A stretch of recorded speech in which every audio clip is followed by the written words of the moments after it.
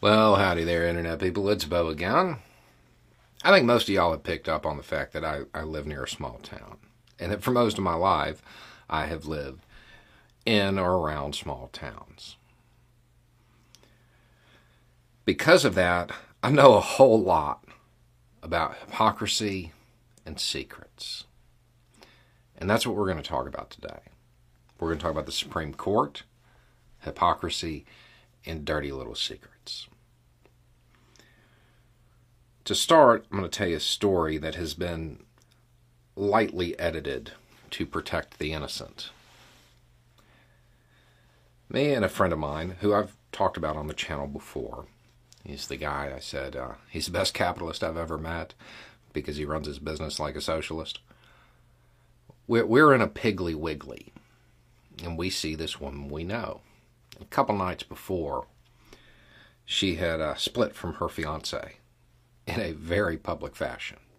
It occurred at the local bar, and from what we were able to gather, she reminded him that he wasn't supposed to be there because he was supposed to stop going. And he told her that this is the way it was and she'd better get used to it. And she threw the ring at him. And that was the end of it. And it was very final. So we see her. And we're like, hey, how are you holding up? You know? And she's like, I'm a little messed up. I'm gonna take a couple days and I'm gonna go to Pensacola Beach. When she said that, I was pretty certain she was lying. But it's not my business. You don't want to tell me how you're feeling, where you're going, what you're doing. That's fine. I don't take offense to it. My friend is a good guy. He is a good guy. So upon hearing this, he's like, you know, my place down on 30A, it's going to be empty this week if you just want to go down there instead. And she goes, well, then I knew she was lying. So I turned to him and I'm like, you said Jason could stay there. He's going to be there this week. And he's like, did I? I don't remember that. He's like, he's been talking about it for 2 days. And he's like, well, you know, it's not like they don't know each other. It's big enough for the both of them. I was like, yeah, she just split from her fiance. And you want her to go down and shack up on the beach with Jason. That makes sense. He's like, yeah, it's probably not a good idea. And at this point, he is kind of figuring out that I'm really just telling him to be quiet. And everything would have been fine, but while we were talking, she was coming up with her next lie. And she's like, oh, I have to go to Pensacola anyway because I'm going to see a friend from high school. And I'm like, you are the worst liar in history, you know, because they went to high school together. So the next words out of his mouth were, oh, who you going to see? I'm like, dude, are you writing a book? And he's like, oh, I'm sorry. You know, this is none of my business. Yeah, I hope you feel better. You know, let me know if you need anything, all of that normal stuff. And we part ways. As soon as she's out of earshot, he's like, dude, what was that about? I'm like, I don't know, but it's obviously not our business. The reality is I did know because that was the 3rd time I had heard that exact lie in my life. And it never made any sense. It never made any sense.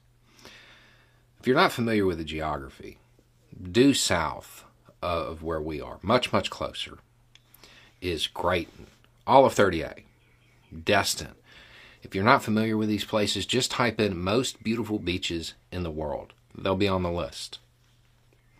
To go to Pensacola Beach from where we are, you have to drive past this. You know, these areas, they have the prettiest beaches. They have the best restaurants. They have the best, well, pretty much everything if you're looking to unwind for a couple of days. You know what they don't have? A clinic. They don't have a clinic. Now, over the years, I have also heard about concerts. People going to Pensacola for a concert that didn't exist. Found that out because I wanted tickets. and then found out it wasn't happening. So they lie. They treat it like a dirty little secret. And I have never taken offense to this because they kind of have to. You can't hold it against them. These are small towns. They are very Republican, very rural, and everything that entails. You tell one person, you might as well just tell everybody. So they go over there, they have their appointment, they come back, and they never talk about it again. Because if they do, man, about the only thing more socially unacceptable than going, for a lot of them, is not going. And they're in that situation. So they make that choice. And they never really know who would be okay with the choice that they made. So they just lie about it. It's happened a lot over the course of my life. And those are just the ones I picked up on. And it doesn't seem like it would happen that often in the areas where I've lived, predominantly evangelical Protestants, right? Because they're one of the loudest voices when it comes to wanting to close these facilities.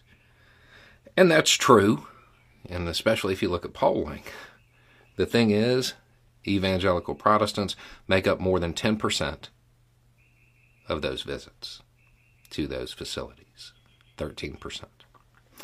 And then the other large group is Catholics, very vocal. They make up more than 20%. When you add it together, it comes in close, almost 40%, sometimes over 40, depending on the year. So, because of social pressures, they have their appointment, they never talk about it, and they treat it like that dirty little secret that nobody's ever going to know about or discuss. And you can't blame them. They come back, they go back to their church, they espouse all of the same beliefs. If you asked them about it, they would hold the same opinion before and after their visit. And you can say it's hypocritical, and sure, it is. But I find it really hard to condemn them for it. I think that the Republicans have made a grave error. They have gone off of trying to grant a small group of people what they say they want, rather than what they really do. The percentages don't actually match this move. I have a feeling that a whole lot of these women understand that their life is dramatically different because that option was available to them. Because had they not made it, their life would be drastically different. And not everybody gets the daughter who ends up in an Ivy League school while they own a hotel. That's TV. In real life, not everybody gets the happy ending. I have a feeling that a whole lot of these women are about to have another thing that they view as a dirty little secret. They're going to go somewhere, they're going to do something, and they're never going to tell us all about it. This time it won't be in a clinic. This time it'll be in a voting booth.